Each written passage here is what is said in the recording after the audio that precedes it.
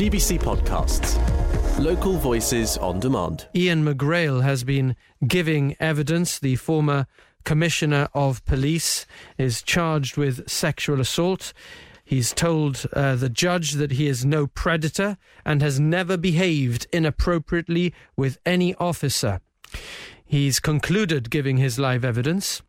The former commissioner said police officers are trained to take notes of significant events and questions why the complainant, herself a police officer, would have no contemporaneous note. She didn't make a note at the time of the alleged incident.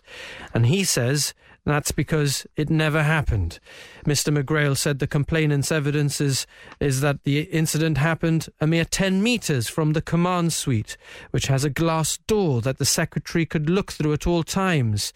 Mr. McGrail said 20 or 25 personnel worked close to that glass door and that corridor during working hours, and to suggest that he might have risked 36 years of hard work in that way by allegedly grabbing her bottom, it just doesn't make sense, he said. Mr. McGrail told the court the allegations are utterly false. We'll have a few more details for you at 1:30. Our reporter Katie Docker is in the Magistrates' Court at this moment, and the evidence continues, not with Mr. McGrail, but with others. And as I said, at 1:30, the latest local news, including that. But there have been, as I said just a moment ago, there have been stricter, tougher rules for litter. And here with more details, our reporter Kevin Rees. Afternoon, Kevin. Afternoon, Jonathan. Yes, it's one of those topics which people are talking about all the time, litter.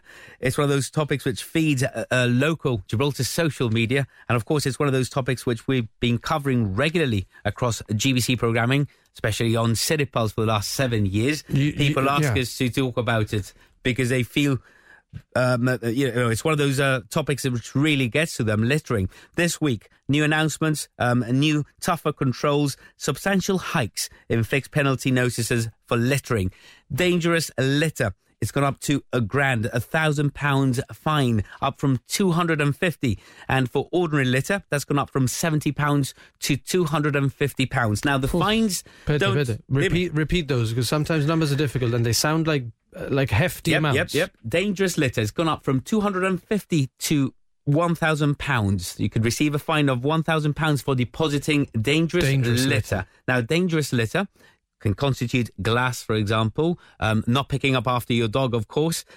It doesn't just refer to the depositing of litter, but also how it's deposited. Dangerous litter, of course. How it's dealt with afterwards. Exactly. Dangerous litter, you can deposit of it adequately, appropriately, in the right place, in the right bin.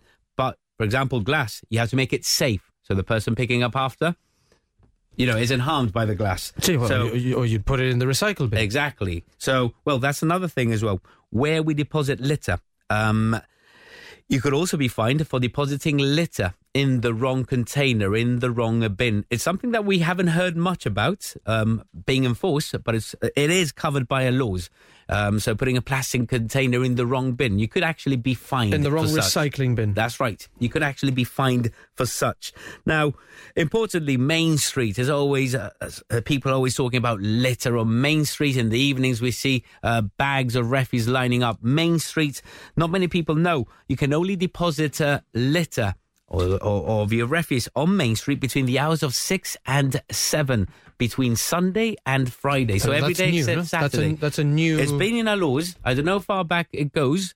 It's one of those things which, again, we haven't seen the enforcement, but there's only 1 hour when people can actually go out and place their bins. Remember, bin men come to Main Street around 8 to 9 in the evening, so you don't want to place it there at 4 in the afternoon. We do have cases of that happening. We've covered it as well. Mm-hmm. So these laws, these new fines cover all of that. And these are just the first of the announcements, because there are further announcements expected towards the end of the week. All right. Now, the Chief Minister also spoke about that on Direct Democracy. And he was asked by our news editor, Christine Vasquez, if it meant greater policing. And he said, we don't want to live in a police state. And he also spoke about, employing more litter wardens would be a hit on the public purse. He did say we did not want to employ more because it would be a massive hit on the public purse.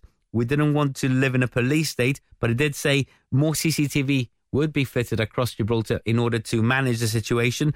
And he also asked for responsibility from the people, of course. Okay, what we've talked about recently is that civic pride is extremely important, which I think is why it ties in so well with City Pulse, because City Pulse is about celebrating, the community and achievements, and this is something that really lets us down. And it's not everybody, obviously. There's a lot of people who are very conscientious and like to keep things neat and tidy, but in their houses and to dispose of rubbish properly. But those who don't, let the side down. Yeah. How many clean-up days do we have in a year? We always comment in the newsroom. We have quite a few in a year, and every single time they do pick up a lot of garbage. Yep. Americano, garbage. Me salió garbage. Kevin, you're working on another serious story where a lot of people are out of pocket as well. A very sad one as well. The closure of a long-standing Gibraltarian business, Agmoda, rebranded as Rooms by Agmoda in the last few years. They've gone into liquidation. We've reached out to the liquidators to hear from them so we can explain to people who've been affected by the closure how they can go about what they should be doing next. We've heard from a number of people as well. We're talking to a number of affected customers who paid up front for those furnishings, for that furniture. Of course, many new homes coming up in Gibraltar as well. Many people pre-planning already, ordering ahead. So we're trying to reach out to people who've been affected by the closure of Agmoda, and also to the liquidators. We're waiting to hear from them and from the Consumer Affairs Office as well, with guidance. Okay, and Kevin, when you do up a new house, if you're buying a bed, a sofa, cupboards, wardrobes, it could amount to thousands of pounds that people are out of pocket. It does. Está la cosa cara. I mean, just to furnish a house, vete una casa, is very, very expensive nowadays. So, and you can imagine, many of the affected people, at least the ones that we're hearing from, are young people, up and starting, young couples, young families, young single people starting off. They haven't got massive savings. They're starting off in life, and they've been particularly hit by the closure of Agmoda. Again, very sad as well from the business perspective, from the heritage perspective. A very long-standing business, a very recognizable name in the community.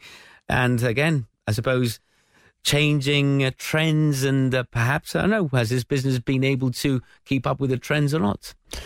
It's an interesting story. Yeah. If somebody's listening to this and thinking, a mí me afecta, or I know somebody who is out of pocket, you'd like them to get in touch with news? Get in touch with news@gbc.gi, or you can call us in the newsroom on 200 79810. On Radio Gibraltar and on GBC Television. Gibraltar Today with Jonathan Scott. Now, we have been reporting on a salmonella outbreak. The Director of Public Health, Dr. Helen Carter, is here, and she's joined now by the environmental agencies Janella Corvaccio and Joanne Charlton. So thanks a lot for joining us. Let's bring in Janella and Joanne. You're approaching it from your food inspectors. So tell us a little bit about what a salmonella outbreak means for you and what you've been doing. So with the salmonella, with the eggs and the poultry that's been happening, we've been talking with Helen and the public health team about how we can look at that and provide protection, extra layers of protection to the public of Gibraltar through restaurants and through policies and health initiatives like the summer campaign. Because prevention is always better than cure. Talk us through, Janella, what a food inspection generally entails. How do you make sure that establishments serving food are doing what they're supposed to do to keep our food the area as clean as possible and to avoid the risk of infection? So we carry out like regular checks, usually for like high risk areas such as like restaurants. We go about every 3 months, and we just like literally go and have a look and see if like our employees are washing their hands, if they're like preventing cross contamination between like raw and ready to eat items, if they're thoroughly like cooking food types that are like a little bit more high risk, like chicken and poultry, things like that. And now really maybe we're like a little bit more focused on like egg safety and like looking at if they're cooking eggs correctly and thoroughly, and making sure that that's like a bit more contained and controlled. So what does it mean to cook eggs safely, or what are you looking out for? So really we're looking out, right now it's a bit of a recommendation to like refrigerate eggs instead of like keeping them out at ambient, especially now that like temperatures are going to go up in the summer. We're making sure as well that like relaying the information on like that they're thoroughly cooking like eggs, like if they're going to make scrambled, or if they're going to make like anything really, like just for them to make sure that they're like properly cooked and not like runny and things like that, to sort of like prevent. Because some people like runny eggs. Yeah, so we're just trying to like spread that sort of like information. Okay, so for the time being, you'd also recommend that anybody who would normally ask for runny eggs in restaurants, maybe to ask for their eggs to be well cooked. Dr. Carter's nodding her head. I am. I love runny eggs. I really do. But you know, absolutely. At the moment, at this time, personally, I'm, you know, not going to get the terminology right. Sunny side up on my eggs. Make sure I fry them on both sides. Okay. Definitely. Okay. Right. Okay. So eggs is a significant area of concern. Is chicken as well? I mean, do we have to keep certain things in mind when cooking chicken at the moment? Yeah, so with chicken, with poultry, turkey, any sort of white meat, you're looking at making sure that it's cooked through. So the harder to reach areas in the breast, between the leg, when you're cooking, you want the juices to run clear. And especially when you're serving young children and the vulnerable and the immunocompromised, that you check that there's no pink, there's no red meat before serving. Stacey has asked, I think you partly covered this earlier, Dr. Carter, but in case, like Stacey, others didn't hear your answer, is it still safe for barbecues to proceed, or is it sort of pertinent for anybody at the moment to maybe cancel any barbecues? No, it's safe for barbecues to continue. It's going back to basics and being a bit more mindful about how you handle food. If you're handling, raw chicken that you then cook on a barbecue, wash your hands if you're then going to handle the cooked food. Think about your storage. Think about your chopping boards. Don't cook, chop raw poultry on a cooking board and then prepare your salad on the same board. There'd be the risk of cross-contamination there. So by all means, go ahead with barbecues. Just make sure that you're wise about the hand washing, not mixing raw and cooked food. Thank you for joining us on behalf of Public Health Gibraltar. Thank you also to Janella Gorvaccio and Joanne Charlton on behalf of the Environmental Agency. Best of luck. Thank you, Jonathan. Thanks for listening to those highlights from Gibraltar Today. I'm Kelly M. Borge, the show's producer. We're live on Radio Gibraltar Monday to Friday from 1 to 2, getting behind the headlines. And you can catch up here whenever you like. Until next time, have a good one. GBC Podcasts. Local voices on demand.